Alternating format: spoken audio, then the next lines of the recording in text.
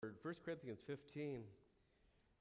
And if you're a believer in Jesus Christ, every day is Easter. As soon as you see the sun come up every morning, you know that we serve a risen Savior, and He's coming back for us. There's never a day when we don't have a risen Savior. And this morning we're closing out a series called It Is Finished. We've seen that Jesus' death on the cross brought completion to several things, to the redemptive sacrifice needed for salvation. But it also brought completion to the law's demand and the law's curse. And today we cover the best news of all. Through His resurrection, Jesus finished the victory over death. Our reading, as I said, is 1 Corinthians 15. And if you're physically able, would you stand for the reading this morning? And share with those close to you. We could all read it together. Starting at verse number 12, I'll read it aloud. Now, if Christ be preached that He rose from the dead, how say some among you that there is no resurrection of the dead? But if there be no resurrection of the dead, then is Christ not risen? And if Christ be not risen, then is our preaching vain, and your faith is also vain. Yea, and we are found false witnesses of God, because we have testified of God that He raised up Christ, whom He raised not up, if so be that the dead rise not. For if the dead rise not, then is not Christ raised. And if Christ be not raised, your faith is vain, ye are yet in your sins. Then they also which are fallen asleep in Christ are perished. If in this life only we have hope in Christ, we are of all men most miserable.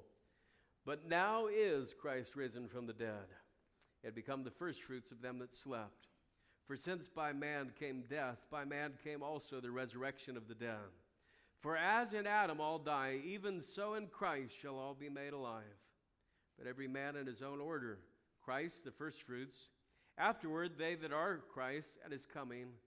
Then cometh the end, when He shall have delivered up the kingdom to God, even the Father, when He shall have put down all rules and all authority and power. For He must reign till He hath put all enemies under His feet. The last enemy that shall be destroyed is death. Today we're going to talk about the victory over death. And let's pray. Father, would you bless this morning as we look into your word? And whether each one here today hears the gospel for the first time or the 20th time or the 100th time, I pray that you would impress on our hearts that the only way to receive victory over death is through the sacrifice and resurrection of Jesus Christ. I pray that you would help us to understand and to capitalize on your truth and to use it in our lives in days to come. We ask these things in Jesus' name, amen. Thank you. You may be seated. Would you listen as these ladies sing this morning?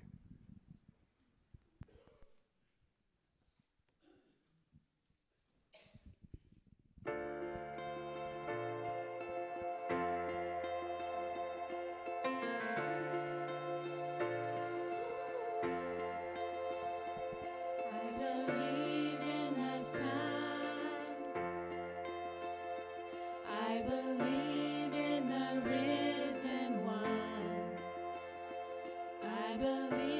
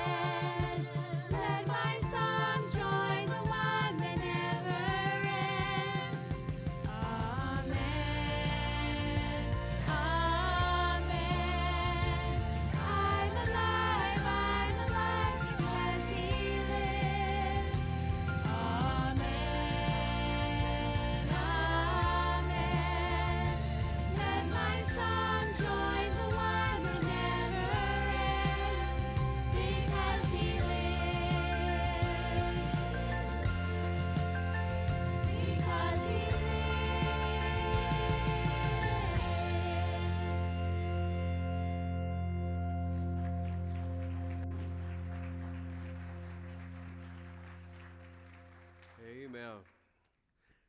Great song this morning for Resurrection Sunday, and I appreciate that so much. Well, Jesus, we know, died on the cross. And Scripture records that 3 days later, he rose bodily from the tomb. And today we'll talk about that event itself, just to reinforce in our memories what the resurrection is. But we're also going to be talking about what the resurrection defeats, and what the resurrection assures, and why it's so important to each of us in our everyday lives. When Jesus defeated the grave, he claimed victory over spiritual death for all those who would accept him. But he also assured that physical death will be defeated in his time. And we're going to see that at the end of the service, and I hope it will really come alive to all of us this morning. There are 4 parts to the message. And if you got a bulletin today, right inside of your bulletin, there are some notes if you'd like to follow along with the message, and it's provided there for you. Let's talk, as we begin, about defining vain faith. Defining vain faith.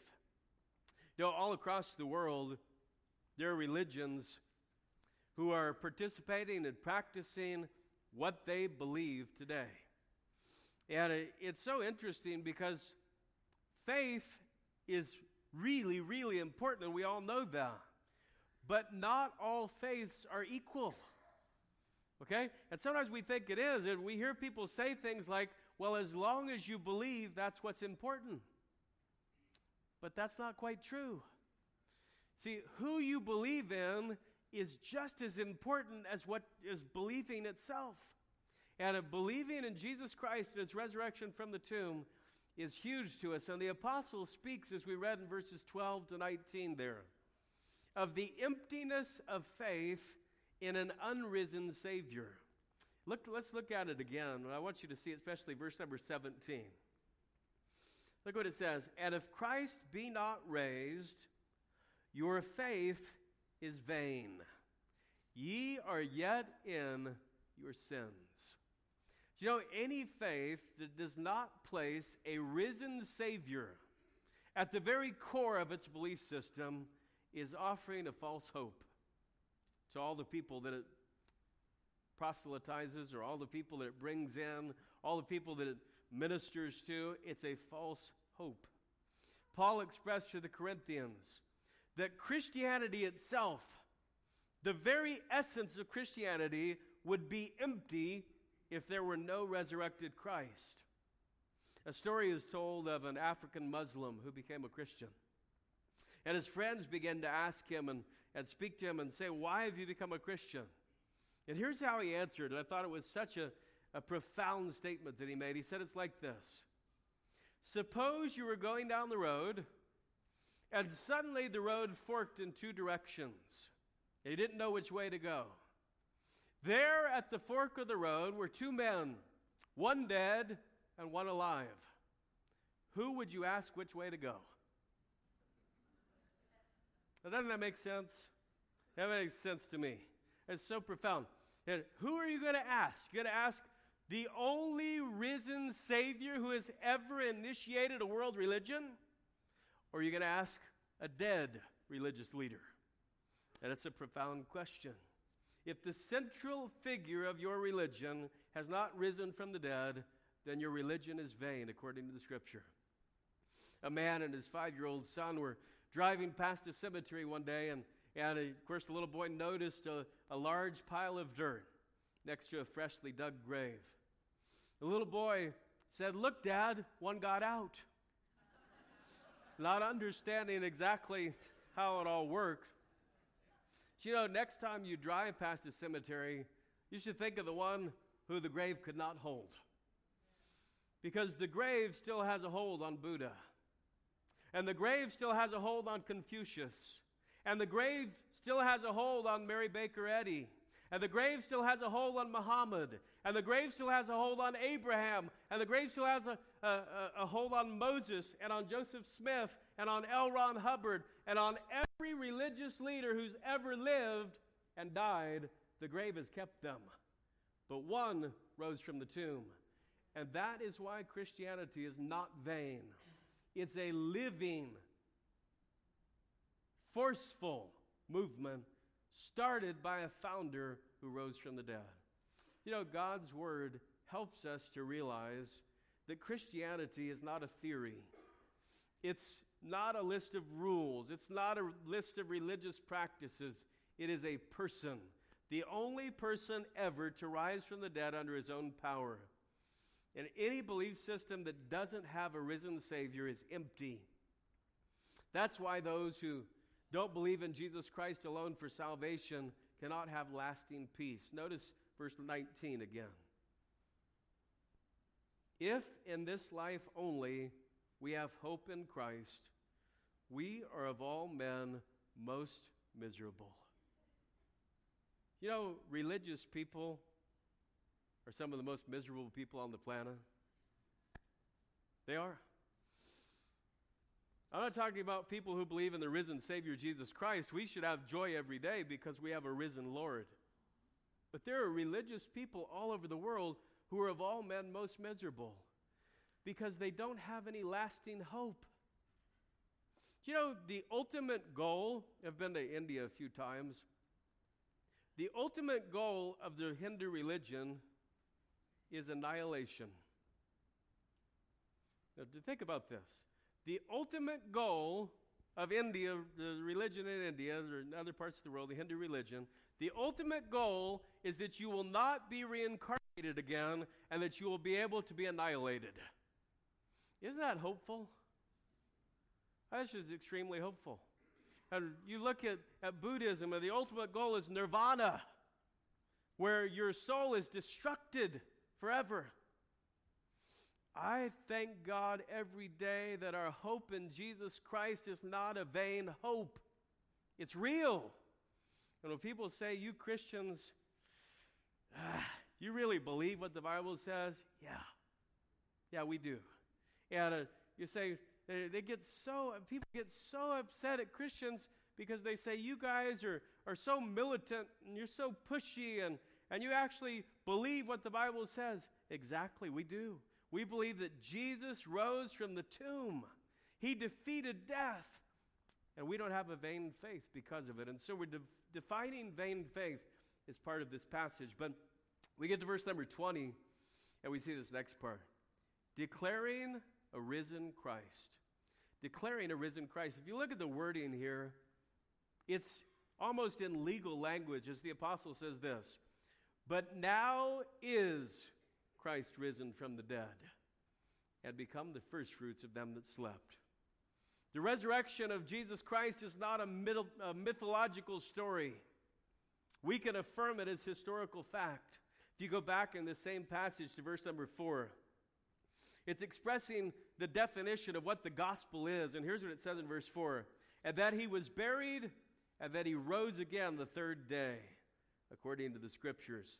And that he was seen of Cephas, then of the 12. After that, he was seen of above, turn 2 pages. He was seen of above 500 brethren at once, of whom the greater part remain unto this present, but some are fallen asleep. After that, he was seen of James, then of all the apostles. And last of all, he was seen of me also, as of one born out of due time. You know, if you have a conspiracy you're trying to hide, the fewer the people who know about it, the better off you are, right? And once you start having more people come out of the woodwork that know what actually happened, your conspiracy is blown. It's defeated. You know, 500 people seeing the risen Savior pretty much wiped out any conspiracy theory. That's way, way too many people to observe a risen Christ with the prints of the nails in his hands and his feet, to walk forward and to tell their children and their grandchildren and their great-grandchildren, I saw Jesus risen from the tomb. It's a historical fact. And in fact, it is one of the most sure historical facts that we have from ancient history. Dr. Luke, who wrote books in the Bible, he wrote to a man named Theophilus. And it's in the history book of Acts. That he said, Jesus showed himself alive after his passion by many infallible proofs. That's pretty strong language. Many infallible proofs, being seen of them 40 days and speaking of things pertaining to the kingdom of God. So we read that there are hundreds of eyewitnesses. We read that there are infallible proofs. There are also historical writings from the time period that provide outside confirmation of the resurrection. And here we have an event that is one of the most documented events in all of human history. Think of it this way. If Jesus hadn't really risen from the tomb, say the disciples did break in and they stole his body, would those same disciples go and be martyred for a lie? Would they go and willingly be martyred for a lie that they knew in their own hearts? I don't think they would. If it were not true, I don't think that there would be a movement based upon his teachings that would have lasted for over 2,000 years. That's unlikely. Yet John, the apostle, the only disciple who was not martyred, he was boiled in oil and exiled to an island called Patmos. But he said it this way, and I love this in the opening words of the book of 1 John. He said, "That which we have seen and heard declare we unto you." And friends, we can stand firm in declaring a risen Christ. It doesn't have to be a question mark. We don't have to let anybody sway us. You know, there are millions and millions of people on the earth who are just searching for dogmatic truth. That's what they really want. And when Christians say, well, when we hem-haw around about our proven historical record of the resurrection, we do the world a disservice. As followers of Jesus, we can walk in and we can say firmly and factually that we do have a risen Savior, and we should declare a risen Christ. I want to go further in the passage, though, and it gets a little more complex here, and I hope you'll hang with me because this is really neat how this all comes about. We see this third part, delivering up the kingdom. Delivering up the kingdom. Look at verse number 21. For since by man came death, by man came also the resurrection of the dead. And then it explains it. For as in Adam all die. So in the first man, Adam, all die. Even so in Christ shall all be made alive, but every man in his own order. Now this is talking about the order of resurrection. How will the order of resurrection play out? It says Christ, the first fruits. Afterward, they that are Christ, it is coming. It's talking about the rapture of the saints. Then cometh the end, when he shall have delivered up the kingdom to God. And so let's talk about this thing of delivering up the kingdom. What's that all mean? Well, when Adam sinned, and we talked about this a couple weeks ago, mankind received the curse. Okay, and you hear that word, you're thinking of, witches and dragons and things like this. There's a curse on the earth. And part of the curse of sin was that we would have physical death and spiritual death.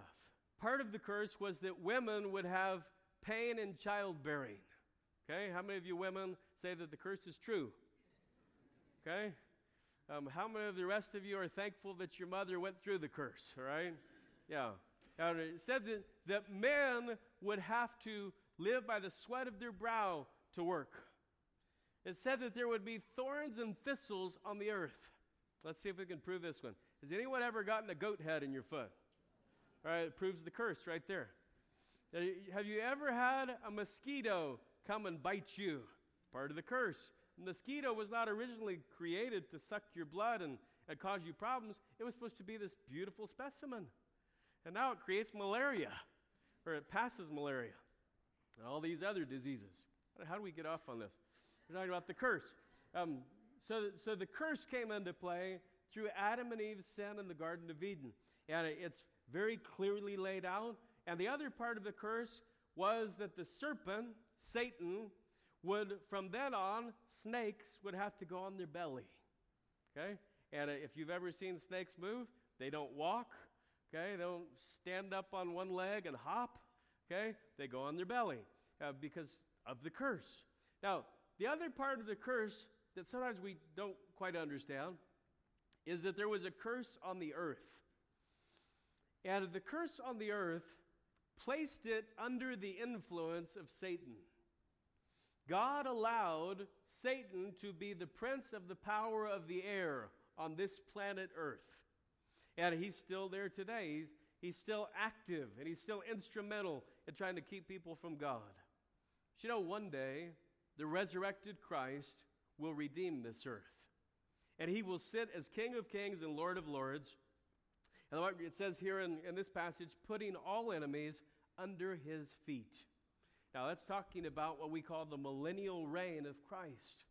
And I don't want to get too deep in that. I'll just throw it out there. Some might say, well, how certain can we be that this is going to happen in the future? I'll tell you how certain we can be. We can be as certain as we are that Jesus rose from the dead in the past.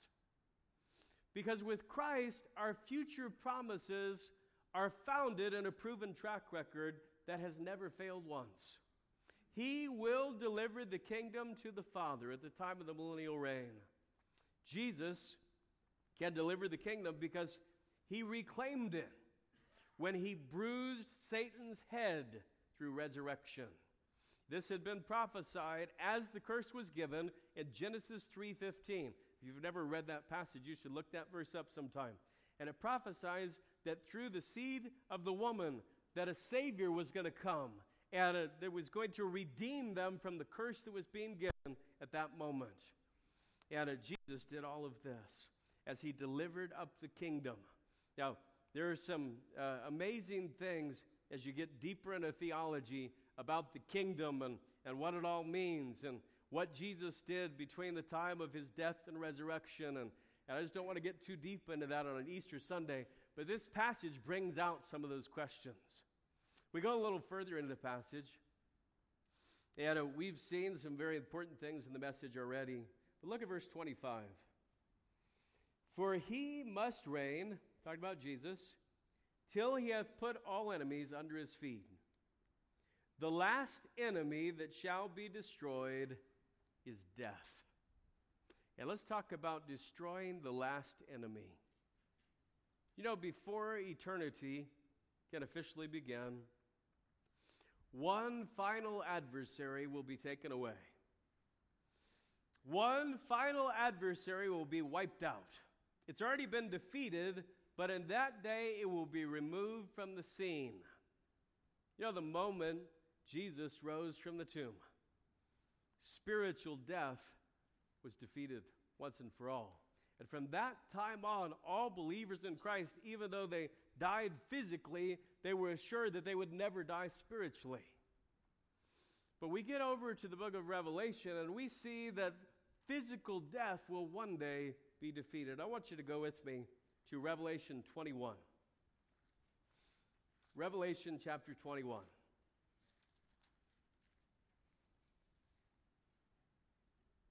It's the last book of the Bible, and it's the book dealing with future things.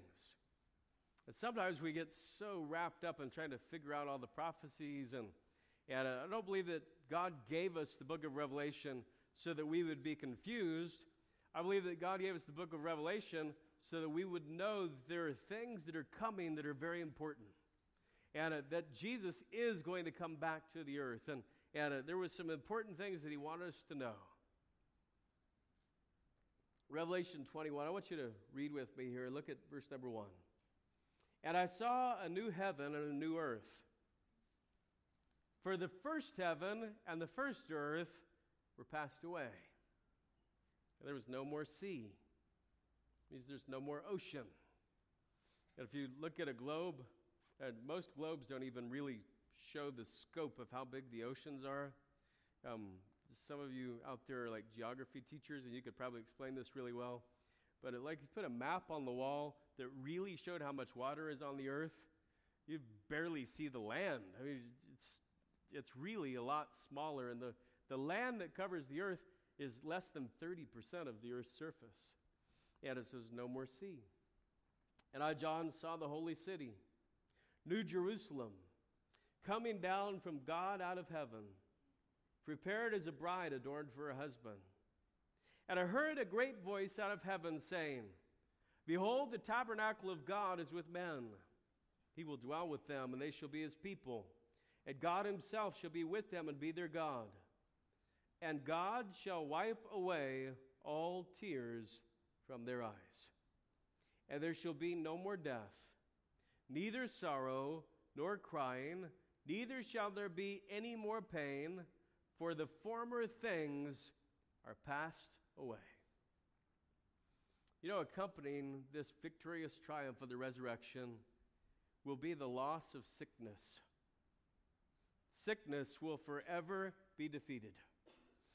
And I'm not going to ask how many of you ever been sick. We've all had sicknesses before. And some have family members who are maybe even sick today, whether it's a short-term illness or some type of acute illness or chronic illness.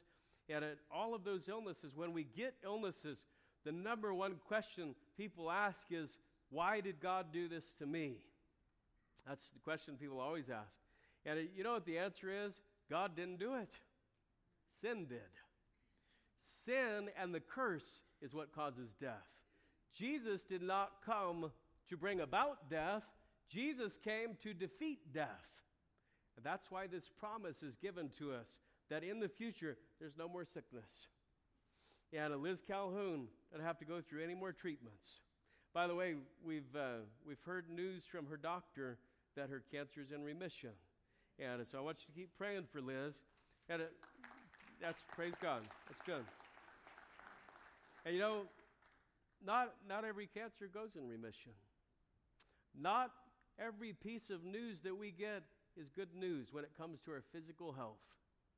But we are assured here in this passage that there is coming a day when there will be no more sickness, when there will be no more pain, when pain will be out of the equation, it'll be gone.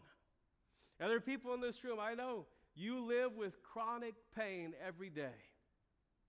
You just have pain that is just intense within your physical body. And some have emotional pain within your home life and within your relationships. And some of you have spiritual anxiety and pain within your life that way. And there's a promise that because of Jesus' resurrection, that pain will be gone. It'll be wiped out. And this passage declares it. Also, sorrow will be gone. Sorrow taken out of the picture. If you're a believer in Jesus Christ here in 2016, you still face physical death. But spiritual death is not in the picture for you. Physical death has no victory over the soul. I was reading the story about this little boy and his father, and they're driving down country road. It's a beautiful spring afternoon, and the bumblebees are out, and suddenly, out of nowhere, a bumblebee flew right in the car window. And the little boy was deathly allergic to bee stings, and of course, he became petrified. And I remember as a kid, my mom was allergic to bee stings.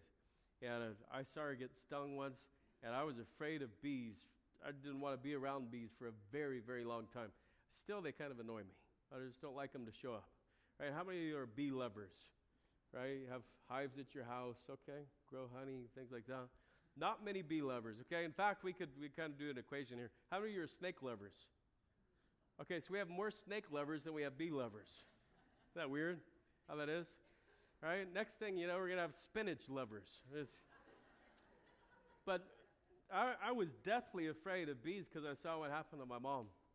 And this little boy was allergic to bee stings. And so he just became petrified. He turned white as a sheet. And his father reached out and grabbed the bee and squeezed it in his hand, and then he released it. And of course, as soon as he let it go, it started buzzing again. And his little boy became frantic and just going out of his mind. And the father sensed his son's terror. And he reached his hand out again. But this time, he pointed to his hand, and there, stuck in the skin, was the stinger of the bee.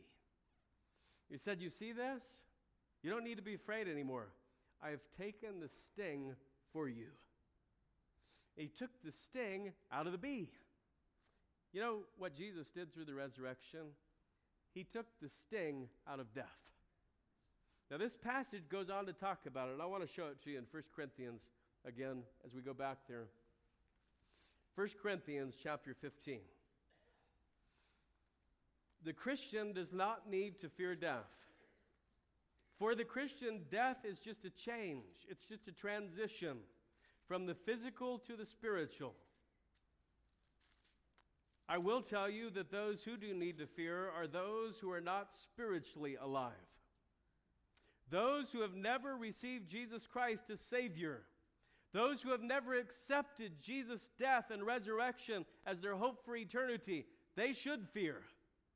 They should strongly fear eternity, because hell does not release anyone. Never. I know there are a lot of world religions that teach that you'd stay in hell for a certain period, and then once somebody pays enough money or gets baptized for you or does enough good works that you get out. The Bible never, not once, ever teaches that. The Bible teaches that eternal death is forever separation from God. And it's not where anyone wants to be or should be, because Jesus already came and paid the price. And why would anyone want to pay for their sins when Jesus already did? Doesn't make any sense. Back in 1 Corinthians 15, look at verse number 51. He said, "Behold, I show you a mystery. We shall not all sleep, but we shall all be changed." You say, what does that mean? It means that some Christians will never even experience physical death. It's so unique, and there's only two people in the history of humanity who have not experienced physical death, right? One of them was named Enoch, and one of them was named Elijah, okay? And Enoch, Genesis says that he walked with God, and he was not, for God took him. And Elijah says that he was caught up in a chariot of cloud, and there's fire involved. And you say, well, I don't believe that stuff. Well, listen, this is where it comes down to. We either believe what God says, or we don't. That's really what it comes down to. And you ever remember the old bumper sticker that people used to have? God said it, I believe it, that settles it. You remember the bumper sticker that said that? That bumper sticker is pretty neat, but it's just not true. See, it's settled whether or not you believe it or not. If God said it, it is settled. It is truth. And there's so many people who say, well, I just don't see how a whale could swallow a man, or I don't see how water could turn to wine, and so I don't believe. You know, you believe in something. Promise you believe in something. And your belief is either in a risen Savior or it's not.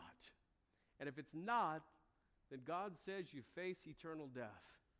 But here, it talks about a group of people. We shall not all sleep, but we shall all be changed. There are some people, children of God, living on the earth during the rapture who will never die. Isn't that interesting? There are going to be people who will never die. They'll be going about their business one day, and all of a sudden their rapture takes place, and they're caught up, and it could be today, it could be tomorrow, it could be any day. We don't know when it's going to be. He's going to come as a thief in the night, but we know that there's a mystery involved in this. Then it goes on to say this, in a moment, in the twinkling of an eye, at the last trump. For the trumpet shall sound, and the dead shall be raised incorruptible, and we shall be changed. If you go down a little further, verse number 55. O death, where is thy sting? O grave, where is thy victory? The sting of death is sin, and the strength of sin is the law. But thanks be to God, which giveth us the victory through our Lord Jesus Christ. The last victory that ever happens is over death, physical death. Because Jesus took the sting out. Jesus defeated sin. Jesus fulfilled the law. And now Jesus offers us the opportunity of eternal life. Maybe you're here this morning and you've never received Jesus into your heart. In fact, you could be even confused about what does that mean. And I can tell you just a few easy little words here, how you could know Jesus as your Savior as you leave this place today. First thing you have to realize is that we are all sinners. We're not mistakers. We're not messer-uppers. We're sinners. We have all sinned. We have all come short of the glory of God. None of us is righteous. There's not one of us who can do enough good to get to God on our own. We're all sinners. You know, the second thing you have to realize is there's a penalty for sin. The Bible says the wages of sin is death. The wages of sin is death. Separation from God for all eternity. Revelation calls it the second death. We're sinners. We deserve eternal death. But we've talked about the good news these last 2 weeks. Jesus came to this earth and paid the penalty for our sins with his death on the cross. He died so that we could live. He bore our sins on the cross so that we could overcome sin. Jesus paid for our sins. Here's the best news of all, is that Jesus offers us the gift of eternal life. The wages of sin is death, but the gift of eternal life is through Jesus Christ. And we can receive that gift. And, you know, at Christmas time, I always talk to little kids who want to receive Jesus, and I kind of explain it this way. At Christmas time, if there is a present under the tree with your name on it, how do you get that present? Right? And they tell me all sorts of crazy answers. Well, sometimes I peek the night before, right? Or, you know, I ask my brother if he knows. And, you know, you say, on Christmas morning, here's your present, it has your name on it. And your mom says, here's your present. How do you get the present? Do you have to go and work a job for 3 years to get that present? No, I don't have to do that. Do you have to go and make your bed before you get that present? No, not usually, right? And you get all these conditions that people throw in. There's a present that has your name on it. What do you have to do? And finally they tell you, you have to open it. That's it. Just have to open it. Could I tell you the reason billions of people will spend eternity in hell? Because they're too proud to open the present. Too proud to open the present. I don't need what Jesus did for me. I've got it all figured out. And the second, the moment, the instant that you die, having rejected Christ, you will spend all eternity in what the Bible calls the lake of fire. It's not figurative language. It's real. It is a literal lake of fire, a bottomless pit, where there is just the opposite of what heaven will be. Putrid, horrible place. Why do people go there? Because they refuse to open the present. You could open the present today. As we bow in prayer, I'm going to say a prayer this morning. And a prayer doesn't save you. There's no magic pill for salvation.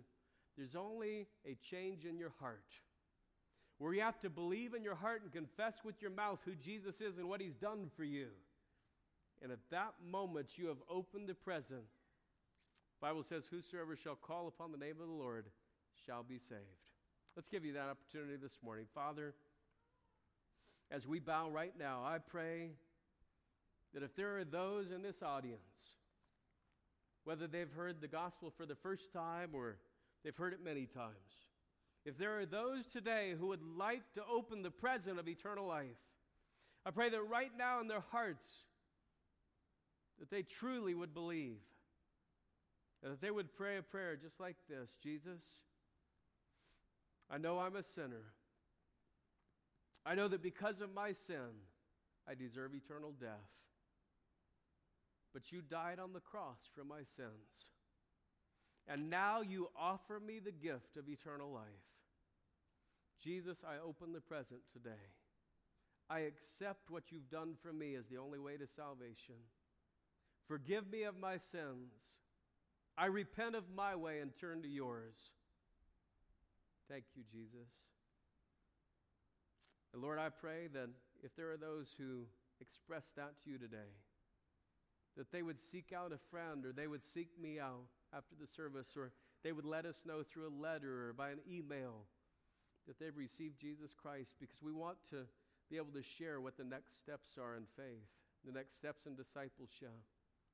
And Lord, I pray that you would work in the hearts of believers today, those who already know you, those who've opened the present, and help us to remember our responsibility to proclaim a risen Savior worldwide until Jesus returns.